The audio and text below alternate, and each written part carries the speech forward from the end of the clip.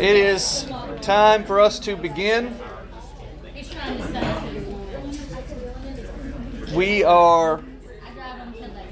This is the last class of the quarter, as I said in the announcements a little bit ago. So we're finishing up in here, and then next Wednesday in this room, Alex, this is yours, right? Alex will be teaching a class on marriage in here. So you'll want to be here for that if that's relevant to you. Otherwise, we'll be in room 13, the other class, continuing our study of Isaiah. And then that teacher's not in good. Yeah, right. You don't worry about him. And then on Sunday in this room, you're teaching, right? Frank will be teaching the book of Mark. And then I believe it's Nehemiah, which is Galen and Zach Harbor, and I feel like there's one more, and I can't remember who it was. Ryan, thank you. Yes. They'll be teaching in room 13, and then the young adults will be studying the book of James in the library room. So if you are, of the right age or brave enough to go in there, if you're not, that's for you. That's where I'll be. Certainly not anymore a young person. So that's that. So a lot of good classes coming up. I hope you'll make it a point, make it a determined effort to be at all of them. But we are ending the quarter today. We are wrapping up this study. In this class, it's been a study of grief. Now, I'll say this just at the outset. I have not been in this class, so I may say things you've already heard or whatever, and I apologize for that. It's not my intention to step on any toes of the previous speakers who've taught the class. I've been in the other class, which David Reese has been teaching the book of Psalms. And obviously you guys have all been in here, so you haven't been in there. But I'll say this, if you ever get the chance to listen to him teach the next time he teaches, by all means, treat yourself to it, because he's a very thoughtful speaker. I don't mean thoughtful like, oh, he's so thoughtful. Yeah, I'm sure he is that too. But I mean, he puts a lot of thought into his classes. Every sentence is preceded by a thought. He's thinking about the exact right way to say it, and you can tell he puts a lot of effort into his study. So it was a real treat the 3 times I got to be there when I wasn't out of town listening to him teach the Psalms. So next time he teaches, and you don't have anything else going on, definitely make it a point to be in his class. All right, so we're studying grief. And it's my responsibility. I'm going to teach the first half. Frank's going to teach the last half of this class tonight. To kind of wrap up the class, it's my responsibility to put the bow on it all and to give us our final topic, which is a healthy recovery from loss means having gratitude for what we have. And that was the title I was given, and I inserted the little parenthetical.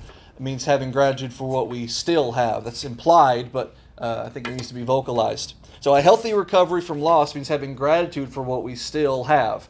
I would assume that you have not spent the past 12 weeks in just a pity party.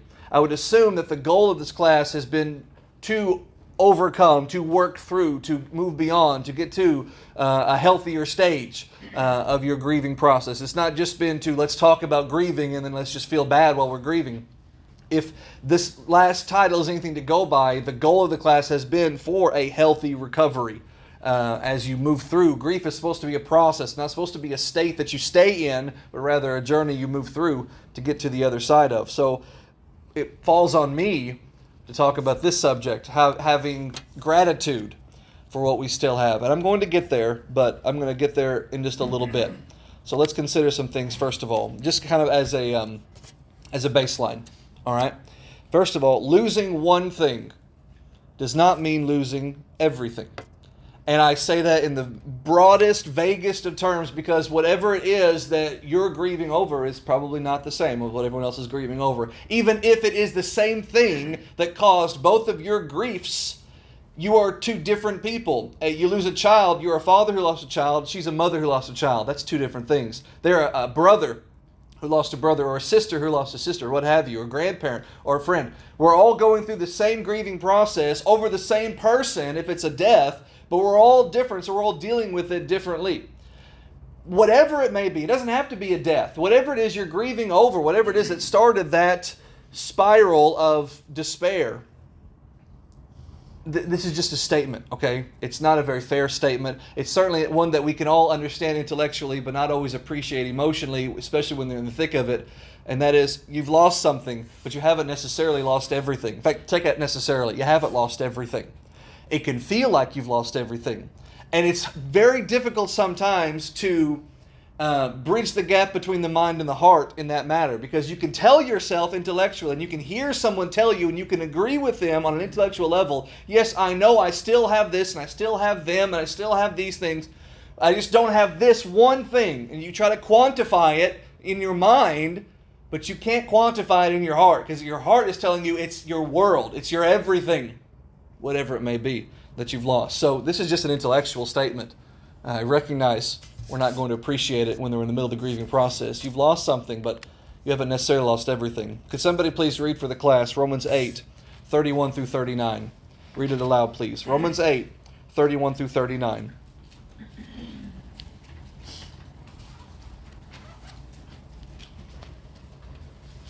What then shall we say in response to this? If God is for us, who can be against us?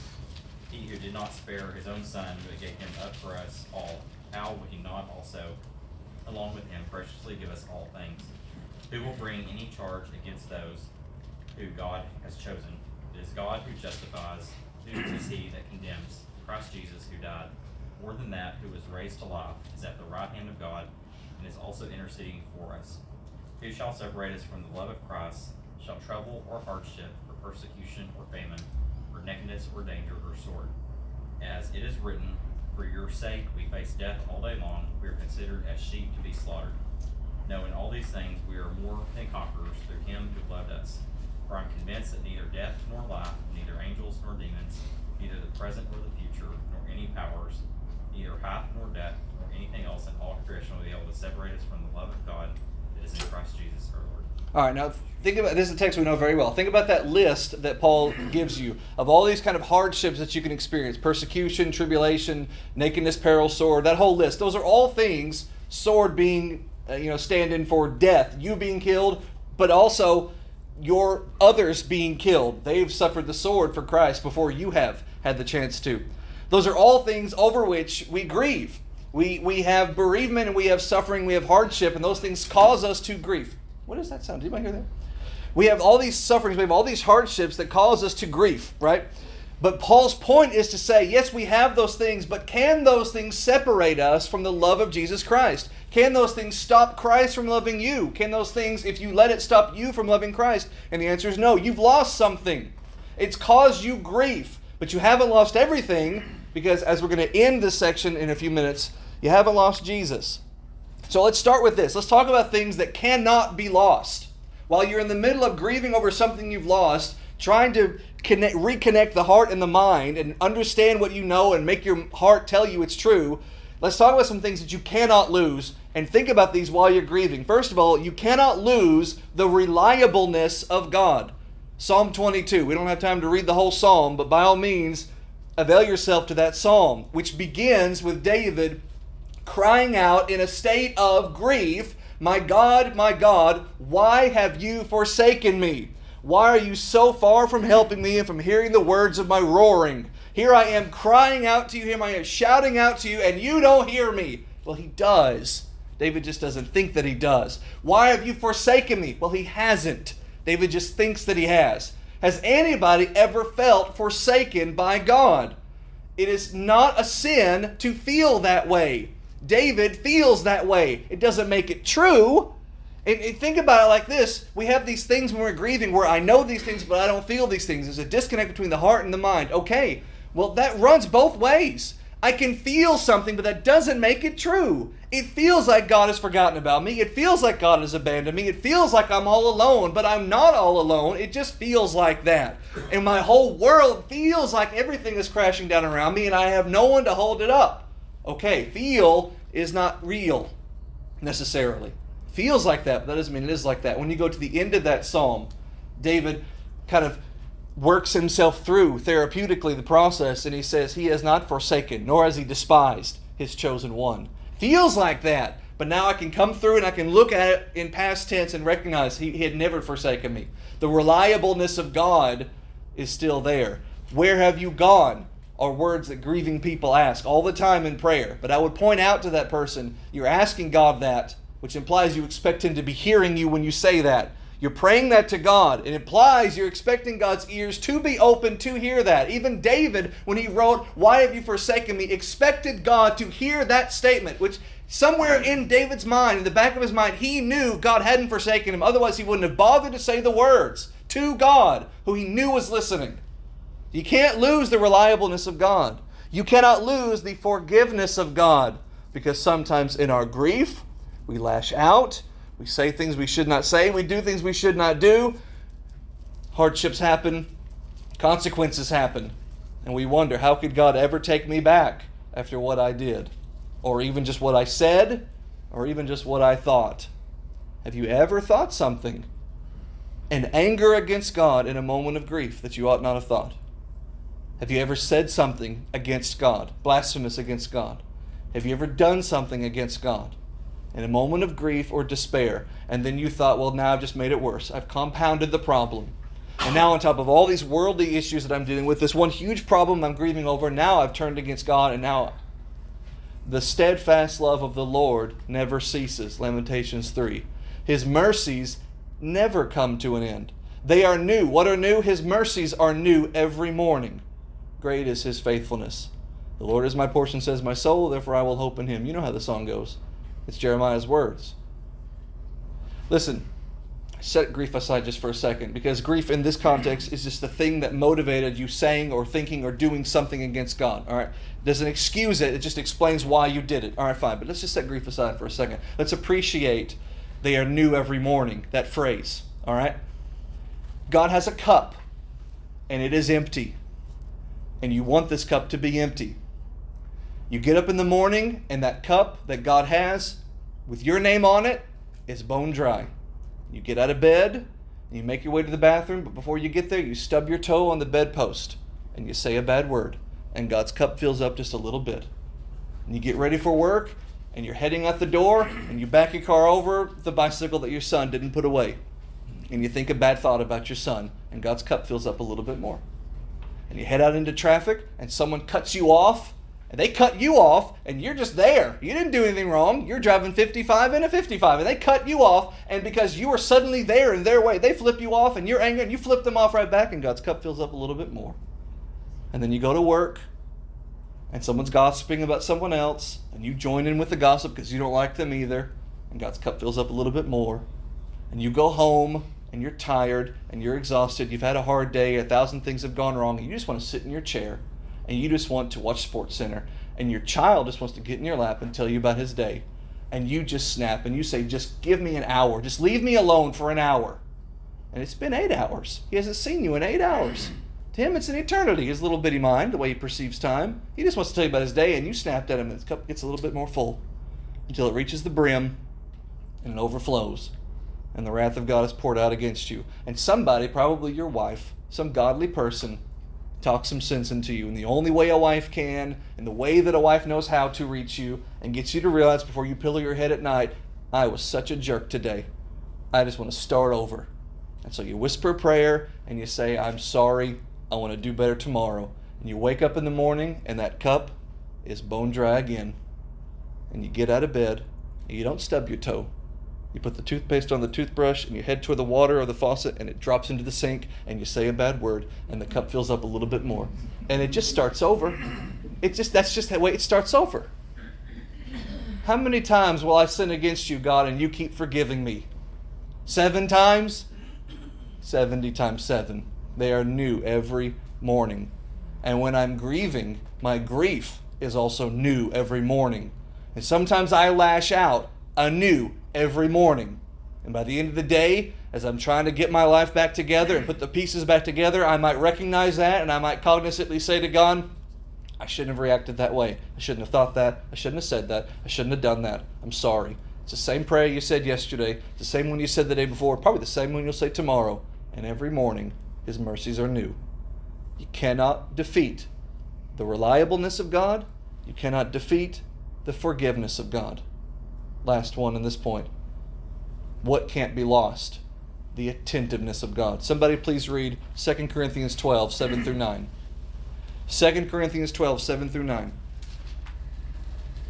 So to keep me from becoming conceited because of the surpassing greatness of the revelations, a thorn was given me in the flesh, a messenger of Satan to harass me, to keep me from becoming conceited.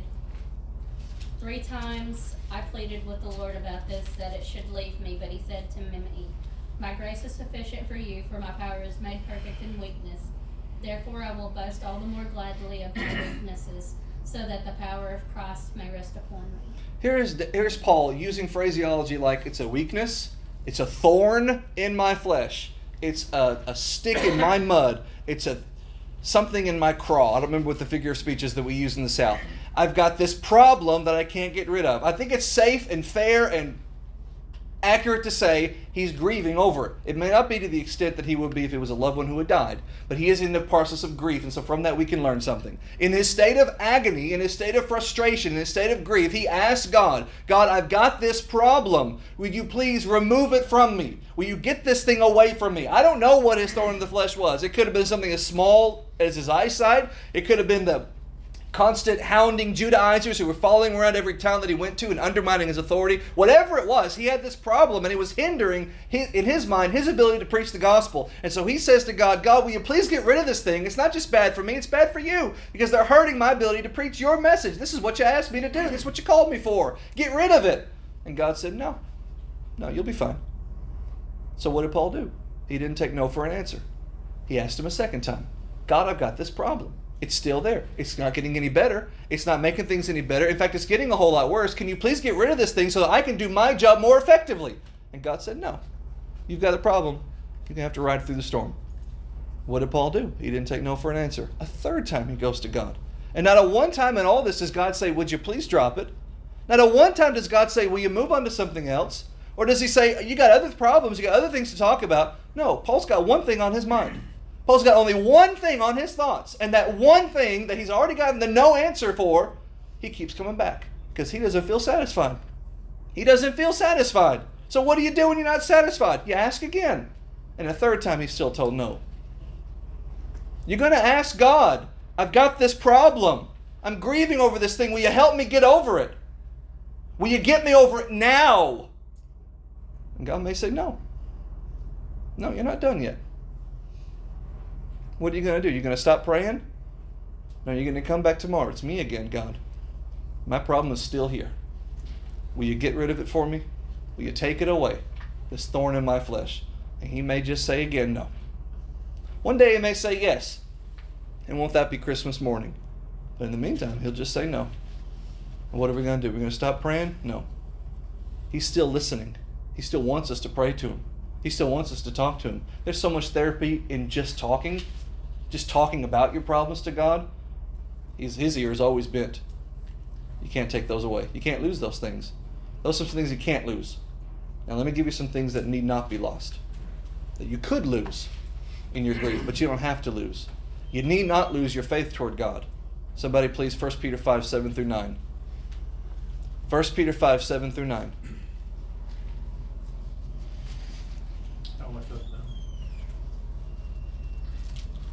What is it? 1 Peter 1, 5 through 9. I don't know what I was thinking. Thank you, Frank. 1 Peter 1, 5 through 9. What it says on the screen is right.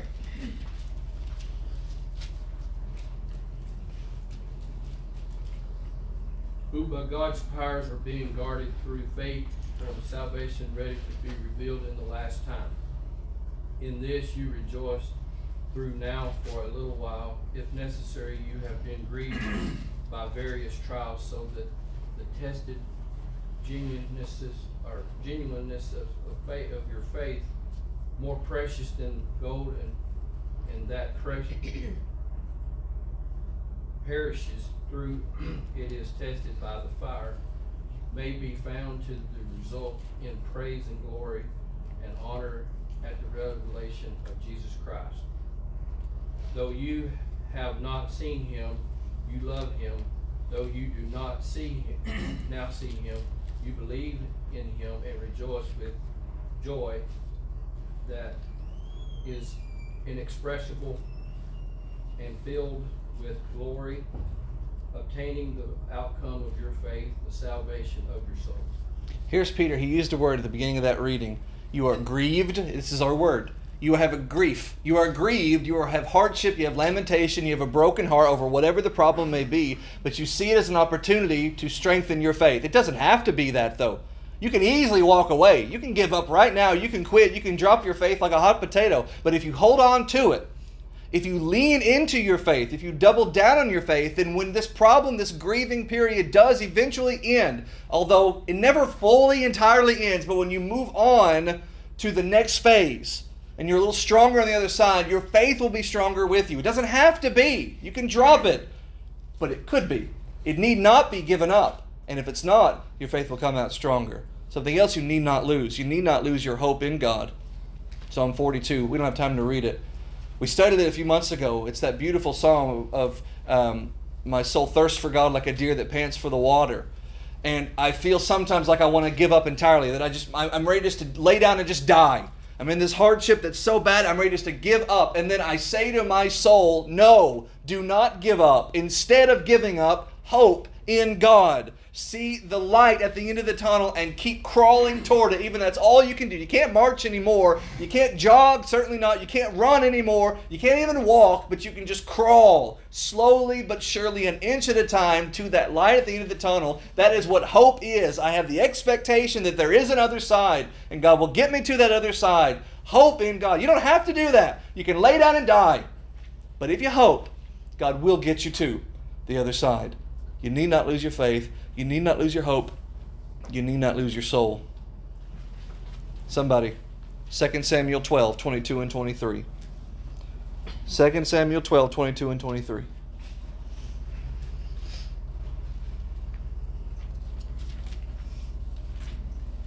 He said, while the child was still alive, I fasted and wept, for I said, who knows, the Lord may be gracious to me that the child may live. But now he has died. Why should I fast? Can I bring him back again? I will go to him, but he will not return to me. It doesn't matter that David's son died as a consequence for David's sin. It doesn't matter that David's son died as punishment for David doing wrong. It matters. That's why it happened. But in the moment David is grieving, and he's not grieving as a sinner over his sin. He's already repented of that. Now he's grieving as a father over the death of his child. And his perspective is, I have two options. Option A, I can remain faithful to God and I can see my son again. Or B, I can turn away from God. I can give up on God and never see my son again. And when you put them in that perspective, he has no option. He has one. He doesn't have options on the table. He has one, the only path he can take. He can lose his soul. He doesn't have to be faithful. He doesn't have to stay true to God. But if he chooses to, then a happy ending is over the bright blue. It's not a happy ending here. Here he has no son. That son at least. But over there, he can have a son. And the only way he's going to get over there where that son is, it's if he holds on to his soul in faithfulness. That need not be lost. Before I sit down, I want to tell you the secret of life. I know that's very haughty of me to say. Don't worry, I don't have all the answers. I get this from the Bible. The secret of life is that it's temporary. We don't have time to read it all, but 2 Thessalonians 1, it's a beautiful chapter. We always just pluck out 2 verses of it, but the whole chapter is basically Paul sympathizing with the persecution of the brethren and saying God's going to set things right. Very similar to what he wrote in 1 Thessalonians 4. You're troubled, you're in hardship, but Christ will return and everything will be great again. 2 Thessalonians is all about how you're troubled, you're in hardship, and God will set things right by punishing those people. But that's only on the surface, and the subtext is God's setting things right. It's going to be okay. You're in this world and it's terrible right now, but very soon you will not be in this world anymore. And that's worth celebrating. Because in the end, very soon, Christ will set everything right. The secret of life is appreciating the fact that it's not going to last forever. And with it, all of the hardships of this life will not last forever. The secret of life is not living it. That is to say, it's not living it up. It's not having a good time. The secret of life is enduring it. And that sounds very cynical, and that sounds very morose, but it doesn't have to be like that. It's simply a recognition. Somebody read John 16:33. It's simply a recognition that there's a far better life waiting for you on the other side of the rainbow. It's simply a recognition there's a far better way to live, that this world is constantly going to be pushing against you for trying to live that way, but then one day, God, after He sets everything right, it'll just be you and God and all of God's people just living that way with nobody around to hurt you. And that's something worth living for. Just get through this life to get there. John 16:33. I have said these things to you, that in me you may have peace. In the world you will have tribulation, but take heart, I have overcome the world. And what am I supposed to add to that? He's not telling you it's going to be easy. He's telling you it's going to be worth it. He didn't say the ride's going to be smooth. He didn't forget the ride. It's the destination that matters. Through me, you will overcome the world. The secret of life is contentment. Now, I know you know that. You've heard that one before. It's the text we just read, 2 Samuel 12, 22 and 23. I want you to think about the way we always read that verse. David's lost his son. David's talking about losing his son and the eternal perspective that comes with that. Here's how we always read that. We always read it like this. Forget how Alex read actually from the text verbatim. When we paraphrase it in our minds, here's what we always do. We always do it like this. Well, you know, when David lost his son, here's what he said. He said, he can't come to me, but I can go to him. That's not what David said, though. I mean, he said those words, but not in that order. What did David say?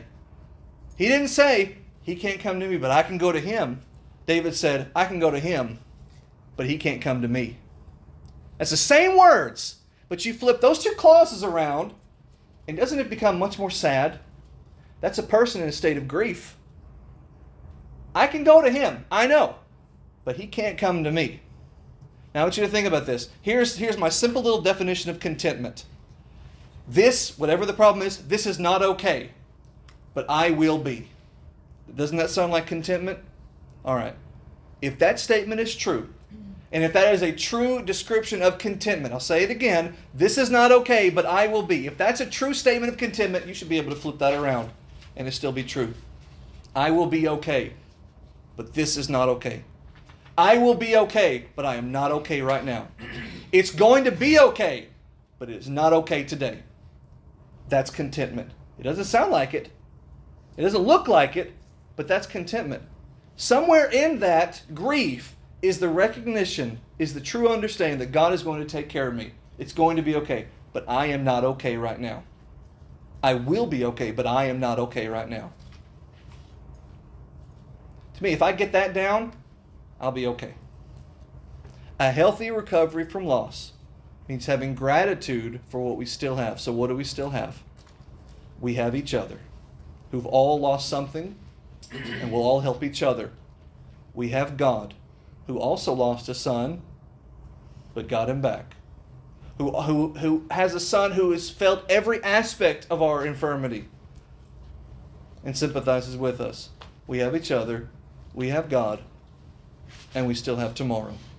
And tomorrow may be another bad day, or tomorrow may be the final day, which for Christians is a good thing. But we have tomorrow. We haven't lost tomorrow.